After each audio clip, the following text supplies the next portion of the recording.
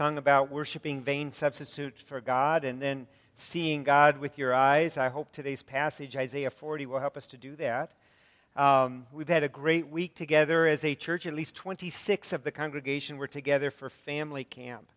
And that was a delight. There was a last-minute special from the camp, half off, and we had so many of you clear your calendars and join us. We've always sponsored family camp for $150 per adult, child, grandchild that can come. Some of you, it's the opportunity for grandparents to bring grandchildren to camp for a week in the Word of God. I don't know how the math works out. 26 people came, and our bill was only $2,400 at the camp office, but however it worked out, it was a delightful week, and so many came when that price was changed that I almost wonder if we don't want to support our camp more by making our scholarship more, and perhaps more could come. And that's something that I think we should consider as a church family. We could just be sending support to a Christian camp, but I like sending it in the form of scholarships and helping people to make it very, very doable. And so anyway, but 26 of us together, fellowshipping in the Word of God. It was a delightful week. Right now we're in Isaiah chapter 40. Verses 9 through 31, a little bit longer passage, but it won't take too long to go through, I don't think. Isaiah 40, verses 9 through 31. Every once in a while, a passage like this addresses one of the key components in our church's purpose statement. Today, it's waiting on God, and so I just want to bring up the purpose statement for those of you who are new. Our purpose statement and our mission statement as a church, same thing. And purpose statement for life, mission statement in life, what you should be doing, same thing. Jesus was asked, what are the great commandments? He said, love God and love your neighbor. So we have on top, love God, on the bottom, love your neighbor. We've divided that into two categories, loving your neighbor, loving believers, because there's an emphasis in the New Testament on loving the brethren, enduring, forgiving, forbearing, serving the brethren. There's also a mandate to reach out to the lost. But we do read from left to right, and we put the priority on loving believers in unity, and then the mandate as well to love the lost in outreach. And in terms of, we break this down a little bit further, and we talk about how do we love God? We pursue Him. How do you pursue God? Right here. He has revealed Himself in a complete word. And this is our authority. This is where we pursue God in truth. We pray to God because He likes to be asked. When you're having problems, when you have needs, when you're just simply making decisions, God wants you to pray to Him. And so we pray to God. We praise God because there's no greater delight. If you love the Vikings, you probably love talking about Kirk Cousins. Okay, that's just because you love praising the things you love. We love praising God. When our heart's right, there is no greater joy than to praise God. And then finally, wait on God. Whatever we do here as a church, we want it to be evident at the end of the day that it's not because we are great people, it's because we serve a great God and that He has been working among us. So let's talk today about waiting on God. What does that mean? Isaiah 40 is going to be helpful. It's helping us with our ideas and our thoughts about God. Ancient man was inclined to think that God was one of many gods, part of a pantheon of gods. Modern man thinks God is a fabrication of ancient man, that it's just an invention. Religion is just an invention. We as modern believers are products of our culture, and we hold inadequate views about God. Even as Christians, our views are inadequate. We don't quite measure up to what the Bible tells us God is like in our perception of Him. So today we'll learn about the power of God and the wisdom of God and waiting and hoping in God. Let's look at Isaiah chapter 40, verse number 9. Oh, go up to a high mountain, O Zion, herald of good news. Lift up your voice with strength.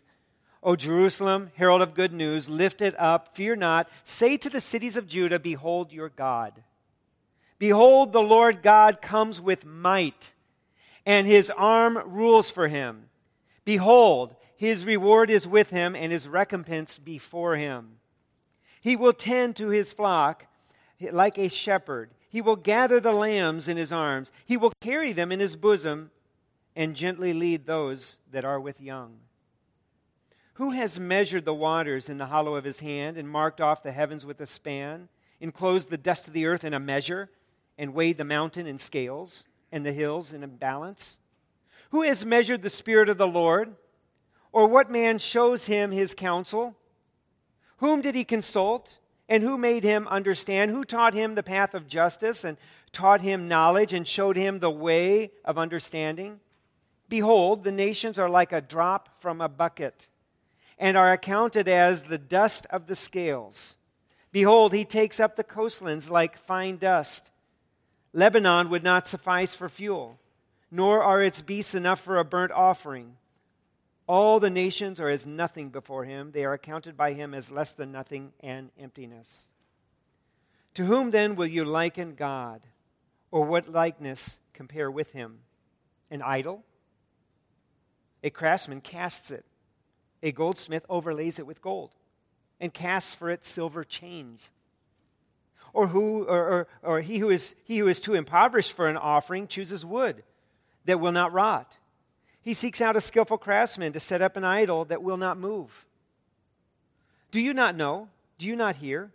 Has it not been told to you from the beginning? Have you not understood from the foundations of the earth? It is he who sits above the circle of the earth, and its inhabitants like grasshoppers, who stretches out the heavens like a curtain and spreads them like a tent to dwell in, who brings princes to nothing and makes the rulers of the earth as emptiness. Scarcely are they planted, scarcely are they sown, scarcely has their stem taken root in the earth when he blows on them, and they wither, and the tempest carries them off like stubble. To whom then will you compare me, that I should be like him, says the Holy One? Lift up your eyes on high and see, who created these? He who brings out their host by number, calling them all by name. By the greatness of his might, and because he is strong in power, not one is missing.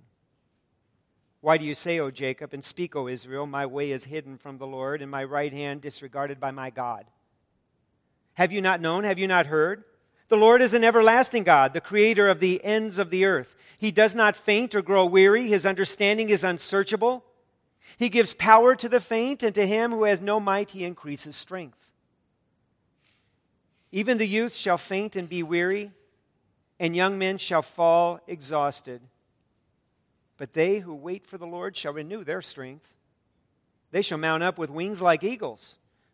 They shall run and not be weary. They shall walk and not faint. Let's pray. Father, as we open your word today, I pray that you'd help us to have a good view of who you are. Help us to have an adequate view of who you are and how that relates to our daily walk. Father, you are a mighty God. You are over all the universe.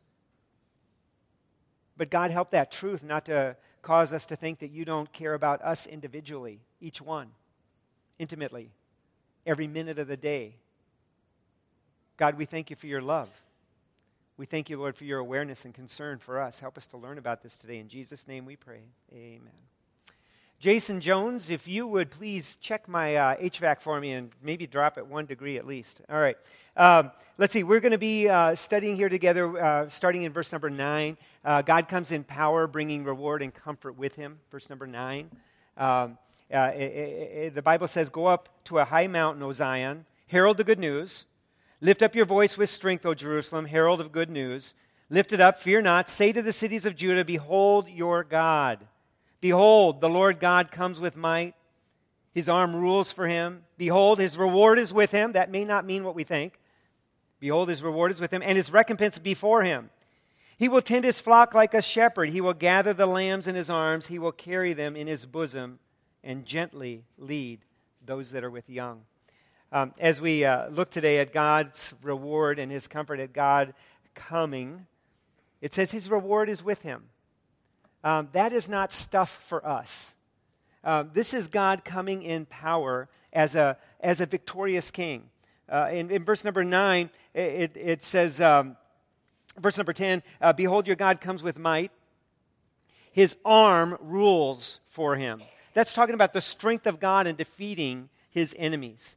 His reward is with him. That's not lots of stuff for us. That would be the spoils of war. That would be the booty that he has gotten as the king of the universe who has defeated all of his enemy. His reward is with him, and it says his recompense is before him. His payback, all that he has won, is sitting there before him. He is coming as a victorious king. Now, what does that mean for you and me?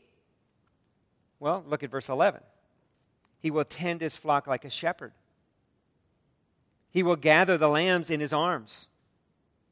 He will carry them in his bosom and gently lead those that are with young. We have a victorious God. He is victor over the universe. And he immediately turns that into shepherding you with care, shepherding you with love. This is what the king of the universe looks like. This is how he behaves. Now, this is the deliverance that Judah wants, that Isaiah wants for the nation of Judah. Isaiah is an old man. He is a prophet, and his last prophecies deal with the exile to Babylon. Isaiah is not going to live to see that, but he is prophesying for Israel, behold, your God is coming. He is going to be victorious at the end of the day, and he is bringing his reward with him, and he is coming to shepherd you and care for you. Now, he will not even live to see the exile, but he is prophesying for those who are going to go through the exile. I just want you to stop and imagine, how long does other prophecies say this exile was going to last? Do you recall? 70 years. So you're my age, 58 years old, and you just went into exile, and you know this thing's going to last 70 years. You know you're not going to live to see the end of it when God delivers his people and comforts them. I am still to live in light of these prophecies. Knowing that my life will die in exile, I am still to know that my God is on the throne, that all of world history is going somewhere.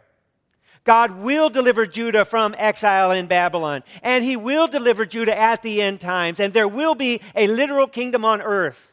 At that time, I'll be resurrected. At that time, all will be made right in my life. I am to live in light of these prophecies, even if I were a 57-year-old man about to die in exile before the 70 years was up. God is the conqueror, and he is going to reward his children. And he is the next point we have here is that he is incomprehensibly above human thought and human power in verses 12 through 17. Verse 12 begins with a question, and questions are used to structure this text. Look at verse number 12, for instance. Who has measured the waters in the hollow of his hand, and marked off the heavens with a span, and closed the dust of earth with a measure, and weighed the mountains in scales, and the hills in a balance? Who has done this? This is a rhetorical question. And there's only one right answer. It's God Almighty. Look at verse number 18. You're going to have another rhetorical question. This whole chapter is a bit of an argument that is led by these questions. Verse 18, to whom then will you liken God? Or what likeness compare with him? Answer, none. Look at verse number 21. Do you not know? Do you not hear? Has it not been told you from the beginning? That's like asking your child, did I not tell you to take out the trash this morning? That's a rhetorical question. There's only one right answer. Yes, I told you to take out the trash, right? Okay, so the Bible is telling us to remember things we already know in verse number 21. Look at verse 25. To whom then will you compare me that I should be like him? God asked this. Rhetorical question. The answer is no one. And then finally, just see where we're going to in the structure of today's text. Verse 27, why do you say, O Jacob, and speak, O Israel, my way is hidden from the Lord? Or my right is disregarded by my God. So that's the final rhetorical question. Given that there's nobody like God, given that he has made the universe, that he upholds it all the time, why do you say that God can't see you? That God can't pay attention to you? That your cause is disregarded by God. How can you say that? That's where the argument is going today. And then we'll end with that admonition that we learn to wait on the Lord and have our strength renewed. So, looking again, verse number 12, you have the rhetorical question. Verse 13, who has measured the Spirit of the Lord? Or what man shows him his counsel? In antiquities, the gods were thought to be in this panel of gods, and they would debate and argue and fight. And they would counsel one another. Who counsels God? The answer, no one. Whom did he consult, or who made him understand? Who taught him the path of justice, and taught him knowledge, and showed him the way of understanding? Behold, the nations are like a drop from the bucket and are accounted as dust on the scales. So as Isaiah talks here, he says that there's nobody who instructs our God. Our God is all wise. He's the one who brings wisdom. He's the one who brings truth and goodness to the earth in his revelation. The nations, those are like a drop in the bucket. They're like dust on the scales. Now, you got to picture yourself in a market in antiquities. Even more mundane than our farmer's market. This is just where you'd go to buy stuff. And so imagine I'm in the market and I'm getting a 5-gallon pail of milk. And you take it from your nice bucket into my home bucket and you dump 5 gallons of milk into my bucket. And as you do so, there's a drop that adheres to the bottom corner of your bucket. There's a drop. You just measured out 5 gallons. There's a drop left in your bucket. Does anyone care? Do we stop and say, oh, wait, merchant, there's a drop of milk. See if you can't pound a couple more times to get that drop of milk into my 5 gallons. Nobody does that. You've got dust on the scale. You're measuring out, you've got a gunny sack and you've got 100 pounds of grain. And as you're measuring out grain all day, your scale's getting dust on it. And as you measure out my 100 pounds, I'm like, you know what? Your scale's looking kind of dusty today. Does anybody care? Nobody cares about a bit of dust on the scale. So look at this verse again, where it says, verse 15, behold, the nations are like a drop from a bucket and are accounted as the dust on the scales. Behold, he takes up the coastlands like fine dust. What do you do when fine dust is in your way? Look at that. My pen even responded. You just blow it off. That's what God does to the nations. Verse number 16 says, Lebanon will not suffice for fuel. Do you remember the cedars of Lebanon, how epic the cedars of Lebanon are? If you were to take all of the nation of Lebanon, all of its trees, you would not have enough fuel to burn sacrifices that would be worthy enough for our God. Verse 16, nor its beasts enough for a burnt offering. All the nations are as nothing before him. They are all accounted by him as less than nothing and emptiness. I don't know how much we esteem our governmental leaders. I hope you love them and pray for them and respect them as the Bible commands you to. But generally in society, I don't know that most people in society have as much esteem for leaders of various nations as the leaders have for themselves. When the leaders get together, it's red carpet treatment. I mean, it's state dinners, and they have a great deal of respect for themselves as leaders. And God said, all the nations, all the pomp, all the circumstance, all the military-industrial complex, it's all nothing. In fact, it is less than nothing and emptiness. Now, if you have less than nothing, what do you have? It's one thing to have nothing, but it's worse to have less than nothing. That means you are in debt. That means you are a liability. So all of this power of world governments, it's not just nothing, it is less than nothing in the presence of our God. When you have less than nothing, you are in trouble. Psalm 50 talks about how God turns the table on who needs what. You know, we have a generous offering every week here, and I'm thankful as pastor. But I would never want to represent the offering as God needs your money.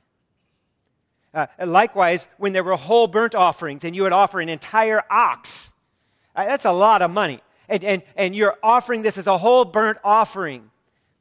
You're not fulfilling any neediness of God when you offer that. You are invited to worship him, to honor him, to spend your life, to spend your wealth worshiping him and showing that he is truly glorious. That's the exchange, not that God has needs. And so I love Psalm 50. I will not accept a bull from your house or goats from your folds, for every beast of the forest is mine, the cattle on 1,000 hills. I know all the birds of the hills, and all that moves in the field is mine, God said. If I were hungry, he continues, if I were hungry, I would not tell you. For the world and all its fullness are mine. Do I eat the flesh of bulls or drink the blood of goats? That's a rhetorical question. What's the answer? Do I eat cows? God said. The answer to that rhetorical question is no. And he concludes with this: offer to God a sacrifice of thanksgiving. God says, I want your heart. I want you to be thankful to me. Further, he continues, and perform your vows to the Most High. I want you to honor me. And he further continues, and he says, and call on me in the day of trouble. I will deliver you, and you shall glorify me. God said, you want to talk about neediness? I don't need your sacrifices. If I were hungry, I would not tell you. That's not how this works.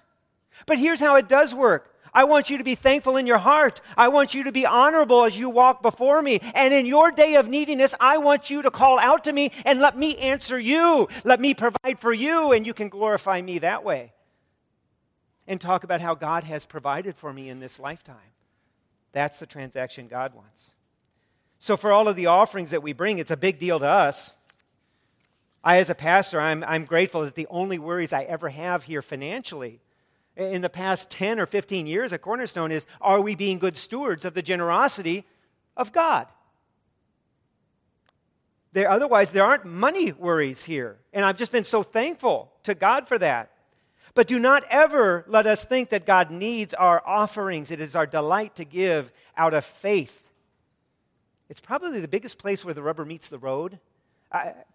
If you go to North Minneapolis and share the gospel, okay, now that's where the rubber meets the road, right? Okay, so if you're doing that, that's great. If you go to foreign countries where life is dangerous and tuberculosis and other things are a threat, that is dangerous. The rubber kind of meets the road there. But for most of us, we don't go to North Minneapolis. We don't go overseas. And probably the most real place where we spend our lives is as we honor God in helping the poor, in giving offerings and being faithful that way. But just to understand, that's our opportunity. It's not God's need. Verse 17, we can be so impressed again with our dignitaries. All the nations are as nothing before him, counted as less than emptiness. As I said, that phrase, less than emptiness. If you have something that you value without God in it, you've got a liability in your hands. If you've got something where you're like, you know what, I'm not sure God's so pleased about this, but I'm going to go get this. You now have a liability on your hands. You have less than nothing because it is not from God. What are the types of things that you might have? Sexual pleasures that are not ordained by God. If you're taking unto yourself sexual pleasures that God has not ordained, you have less than nothing. You have got a liability on your hands. Love of money. It's not money that is the root of all evil. It's necessary to function, but the love of money. If you have money because you love money, you've got less than nothing. You've got a liability. Drugs, alcohol, material possessions. Now, God blesses us with many nice things in life, and there are many things that I hope you have in your life, and you're like, I don't deserve this. Praise God. I'm so delighted to have this. It's a joy. I take it as a gift from him. But if you've got stuff, if you're accumulating stuff, and you're like, yeah, this is getting a little out of hand. I know it, but I want more. You've got less than nothing. You've got a liability on your hands. We need to see the beauty of God. We need to serve God and worship him. Make our life about Jesus Christ. And tend our money and tend our time and our opportunity, our interests. Even our interests in human sexuality. We are to tend all of that as a steward of God. We have been given desires by God. They're good desires in his plan. Whether it's your sexuality or your finances, you will report to God for what you have done. He owns all of it, and you are to manage it like a steward. As we continue here, point number 3, the comparisons of the incomparability of God begin with these rhetorical questions to which there can only be one answer. Verse number 18, to whom will you liken God, or what likeness will you compare to him? No one. I mean, there's just no other possible answer here. And just read through verse number 19. We deal with this section on idols. An idol is suggested. Will you compare God to an idol? A craftsman casts it, a goldsmith overlays it with gold and casts for it silver chains. He who is too impoverished for an offering chooses wood that will not rot and seeks out a skillful craftsman to set up an idol that will not move. So again, verse 18, we have that rhetorical question that only a wise guy would mess up. And idols are suggested in verse number 19. Are you going to compare God to idols? In verse 20, verse 19, they're fashion, They're crafted. You see the reference to silver chains in verse number 19? The silver chains start to hold that idol up so it doesn't fall over. If you've got an idol that can't stand upright, if it keeps falling over, it's an embarrassment to you who fashioned it, and it's an embarrassment to the God himself because he can't stand on his own. So we put silver chains on idols so they don't fall over. Rather ridiculous picture. Look at verse number 20. He who's too impoverished goes out and finds some wood. And, good wood, as good as he can find that won't rot. And then he seeks out a skillful craftsman to set up an idol. So he's going to hire somebody to carve this wood. That's all he can afford is go find a piece of wood. But I will at least hire a craftsman, and that craftsman will fashion for me an idol. And once again, it says at the end of verse number 20, to set up an idol that will not move. Again, you don't want that idol falling over. It's very embarrassing when your God falls over and can't even stand upright on the shelf. The comparison to this is our God. Look at verse 21. Do you not know? Do you not hear? Has it not been told you from the beginning? Those are rhetorical questions. You all know this. Have you not understood from the foundation of the earth? It is he who sits above the circle of the earth, and its inhabitants are like grasshoppers, who stretches out the heavens like a curtain and spreads them like a tent to dwell in, who brings the princes to nothing and makes rulers of the earth as emptiness. So here's a picture from ancient man, what ancient man might have seen. When it talks about the circle of the earth, it might have been thinking of the canopy of the sky as some kind of a globe. And God is up here. Man is down here. God is inaccessible, unreachable. He dwells on high. Not only do you not affix him to the shelf so he doesn't fall over, not only do you not have to stand him up, you can't even reach him. He is so far above and beyond us, above and beyond his creation. And so somewhere we need to stop and talk about the transcendence of God. God is not captive to this world. He is above it. He is everywhere. So people will ask, is God in the wood of this pulpit? God is everywhere, but when I knock on the wood, I'm not knocking on God. He is everywhere. The idea is I can't hide anywhere in creation, including in this pulpit. I can't hide anywhere without him knowing, seeing, and being there. But he is not captive to anything. He is above it all. He is transcendent. If you want to know where God is, he is above the circle of the earth, according to this passage. He sits above it. He holds it in his hands. He creates. He rules. God is no idol. He is above all idols. Idols are here ridiculed. Ancient man fashioned the idols out of metal or out of high-quality wood. We don't do that, do we? Our idols are money, materialism, self, flesh. We go to great lengths to make our idols today. Or we hire craftsmen to make our idols for us today. And these idols will not deliver you from the hour of cancer. They will not deliver you from the hour of dementia. They will not deliver you from death. In point of fact, idols may even hasten our death. If food is your idol, it can hasten your death. If you are a glutton, Psalm 69:22, let their own table before them become a snare. And when they are at peace, let it become a trap. How does your own table become a snare? Well, I can think of a lot of ways. We love all kinds of decadence, but we also love flesh tone. If you're going through the clicker on the TV and there's flesh tone, what was that? You tend to pause because there is a temptation. What was that?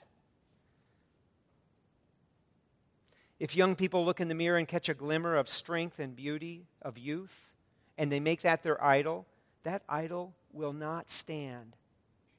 You can affix all the supports and you can try to maintain that youth for the rest of your life. The fact is you are going to weaken in age every day of your life till you finally go the way that mankind goes in this life. You will die. So we've got these consistencies between ancient idols and our idols today. Money, we work hard for money. Material, we work hard to accumulate our possessions. We hire craftsmen to make our possessions. Self, The idolatry of self, we work hard on self. Flesh, we go to great lengths to indulge our appetite for flesh. Ancient idols had no intrinsic value as a god. Do you understand how the worshiper had to put the value in? They had to buy the gold and fashion the idol. They had to hire craftsmen to carve. They had to infuse the idol with value. Modern idols have no intrinsic value either. Money does not come to you and say, here I am to bless you. If you want money, you've got to work for it. Material goods do not come to you to bless you. Self, the worship of self, that's a delusional god. You could go to the homeless row of any city and you will find proud men as homeless people who really think a lot of themselves and their independence and their choice to walk away from family and life and responsibility. And you talk to them, they are philosophers. They are wise, the pride of self. Self is a delusional god. And flesh. We have a real problem with pornography in our culture and in our world today. It is so fake, it is so contrived by evil craftsmen who dedicate themselves to this work. And it does not satisfy. It is not an intrinsic value that will bless you. It is a lie. Flesh that doesn't belong to you in God's provision of marriage is a lie. It provides satisfaction. You are anything but satisfied. The appetite just grows more and more desperate. Young people, especially young people, because we give cell phones to young people at a very early age, and it is a very dangerous tool. Somebody was mentioning this week, at what age should a young person have a smartphone? And the answer I thought was really good. This was at Family Camp. When they're old enough to see pornography. And you're like, well, you're never old enough. But the fact is, when you have a cell phone, things come up on that cell phone. And that young person needs to be spiritually mature enough to not go there. It's really tough. I want to give this advice too. Pornography is a lie. The wicked men and women who appear in those photos and videos, they never look in the mirror and see what you're seeing. Never. It's a lie of editing. It's a lie of lighting. It's a lie of staging. It's not real life, young people. Let's have fun with this, okay? Let me just put an image in your mind that you will keep, okay? This is the Culver's Double Burger. This is the photo I saw last night, the literal photo from Culver's Corporation. Okay? So last night at 9:20, I thought of this illustration, so I jumped out of the house. None of the family knew where I went, and I bought a Culver's Double Burger. I highly recommend them, by the way. Very good. Now, in my life, I have been a professional photographer since 1992. That was my craft before I became a pastor, and so I know what I'm doing with photography. So here's what I got last night, a double burger. Now, you're laughing. This is the best side. This is a few minutes after it's cooked. Can you see the glistening on the meat? Okay? Back there is the fluorescent lighting. I'm a photographer. I didn't photograph it under fluorescent lights. I even gave it the advantage of bringing it under directional lighting. You see the glimmer on the cheese? That's appealing, right? I mean, okay. But the point is this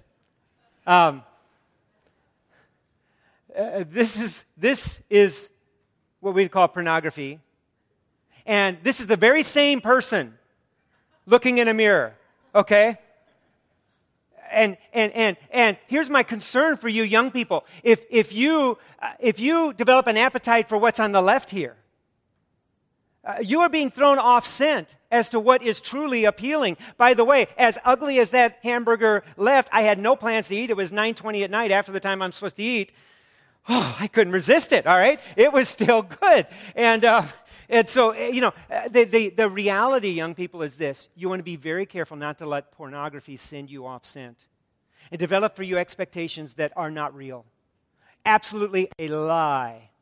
And when you get done doing what you do with pornography, you are not satisfied. You are even desperate. You are less than empty.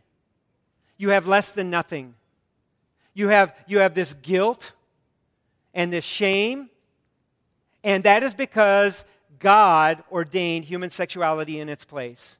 And you need to be preparing your life to be a godly husband or a godly wife and praying that God is preparing for you a godly spouse. And you need to keep human sexuality in its place where it is an absolute delight and joy and a cause for thanksgiving and worship every time.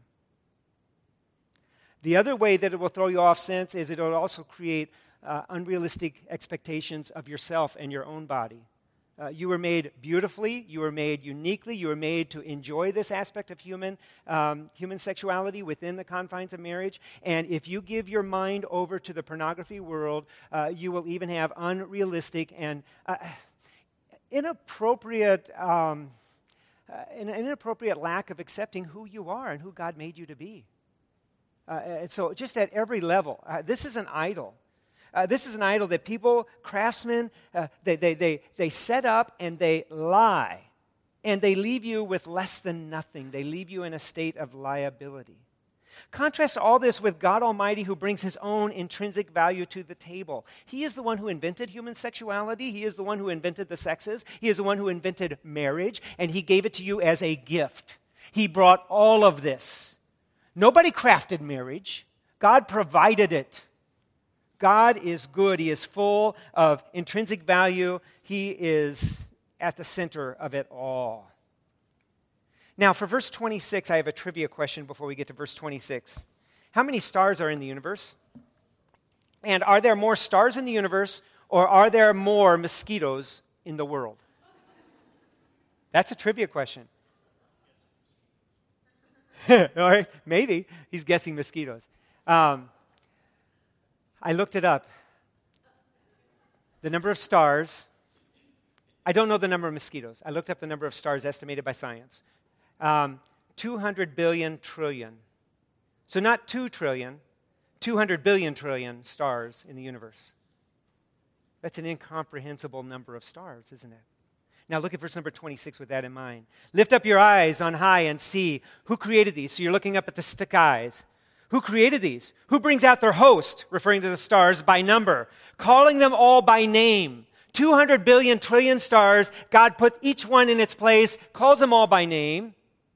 By the greatness of His might, and because He is strong in power, not one is missing.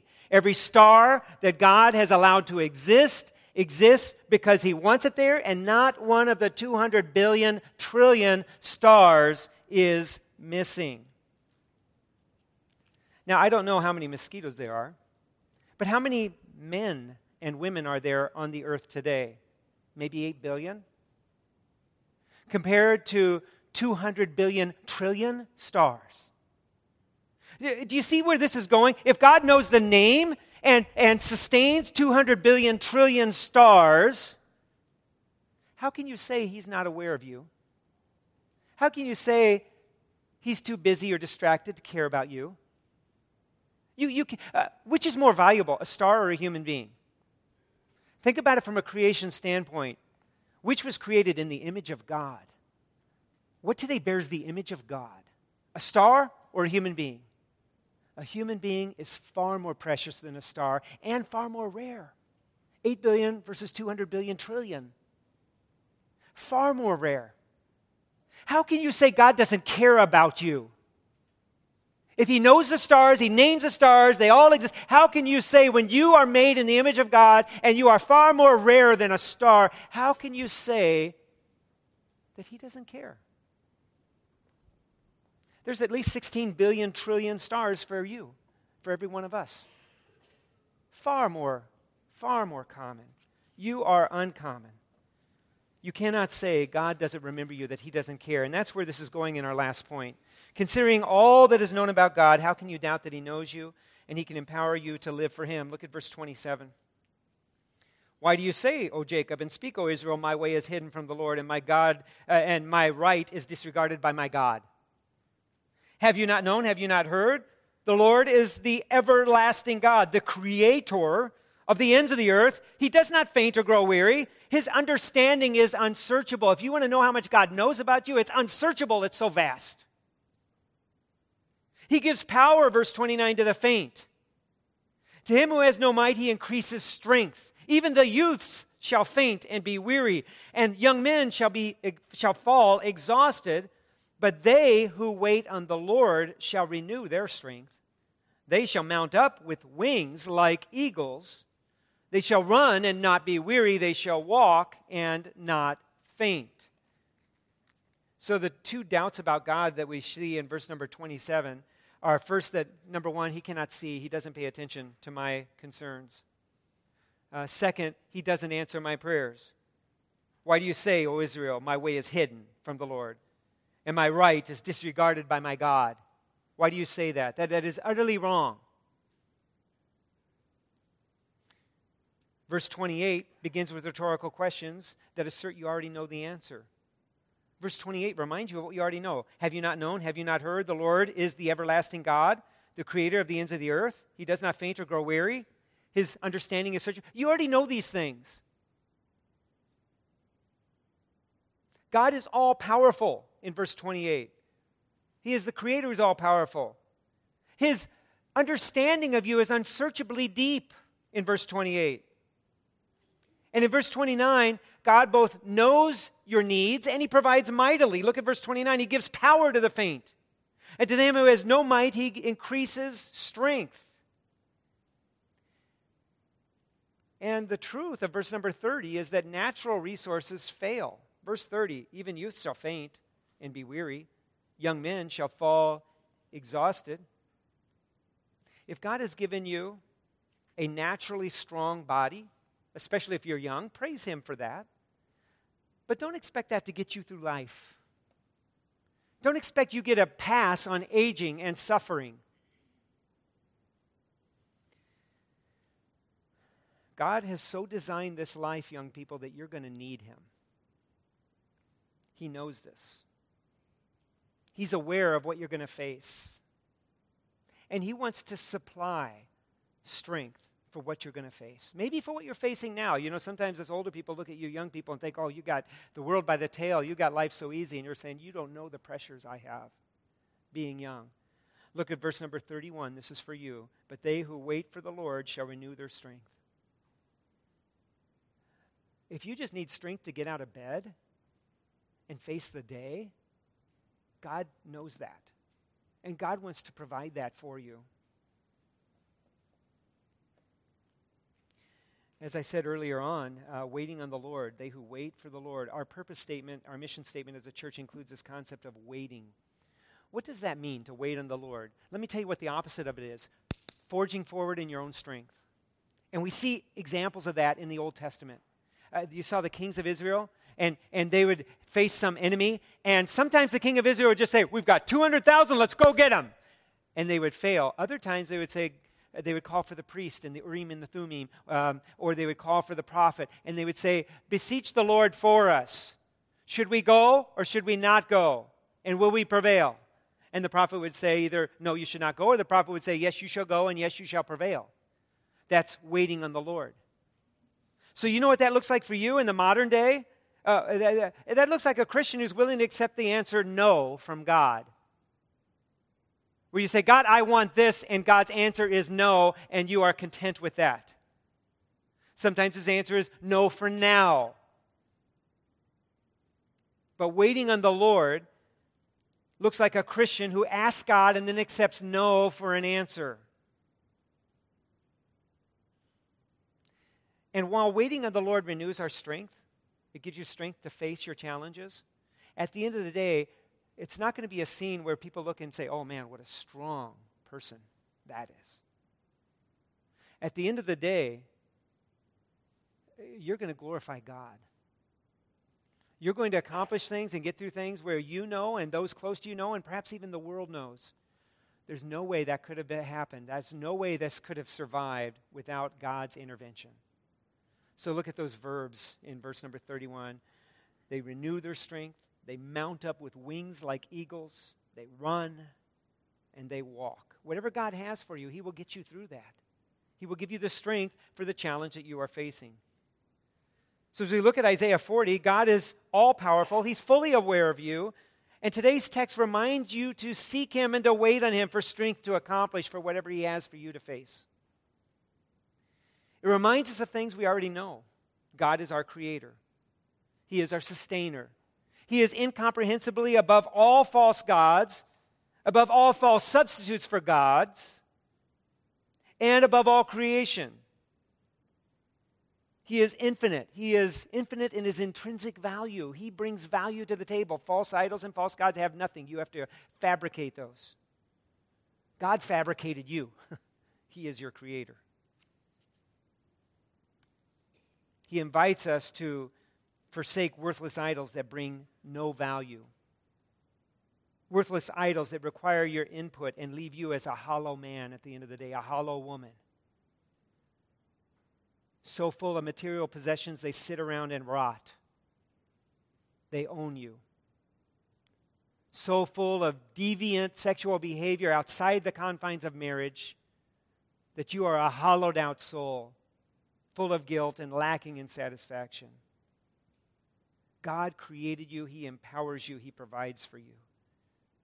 We see today that God needs none of us, but He loves all of us, and He invites us to walk with Him. He invites us to wait on Him as He answers prayers with His answers, but He answers prayer. I'm going to close now, and I'm going to ask you to spend just a minute or two in silence, praying silently before God. Things you might pray about. You might pray for direction or strength if you're facing something in your life, and just ask God to work and accept His answer. Whether He impresses something on your heart or works through circumstances, accept His answer. You also might spend this time to repent of idols in your life in which you are seeking to find pleasure or meaning apart from God's will. If you need to put those things aside, there is victory. There is sanctification. So let's just spend a moment asking God for strength, for direction, or repenting of our false idols. Let's pray silently, and then I'll close in a word of prayer.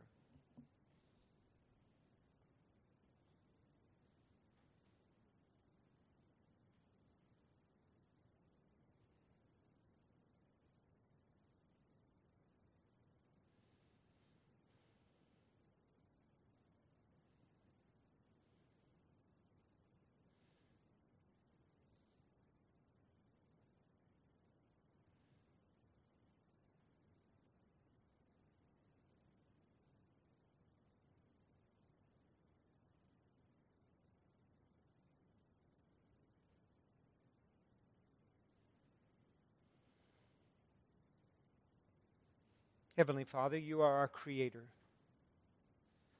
Lord, You love every one of us, and Your understanding of us is unsearchable. It is so vast. God, You know more about us and think more about us than we know about ourselves or think about ourselves. You do this as an act of love. You lovingly created us in Your image, able to fellowship with You. Father, sin has entered this world. There's judgment for sin. There's consequences of sin. And life is hard.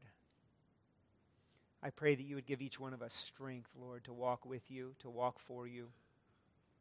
Lord, I pray that You would help us to see our empty idols, our less than empty idols, for what they are. They are less than nothing. They are a liability. They drain life from us as Your children. God, help us to repent of our idols. Help us to turn toward You. And Lord, might we find strength. Whether You want us to run or to walk, God, whatever challenge You have for us, I pray that You would just provide the strength, God. Help us to live for You day by day. And Lord, help us to remind ourselves of the things You already know. You are God. You are Creator. You are powerful. You love us. And You work in our lives. In Jesus' name we pray. Amen. If you would please stand together with Doug and myself, we're going to sing hymn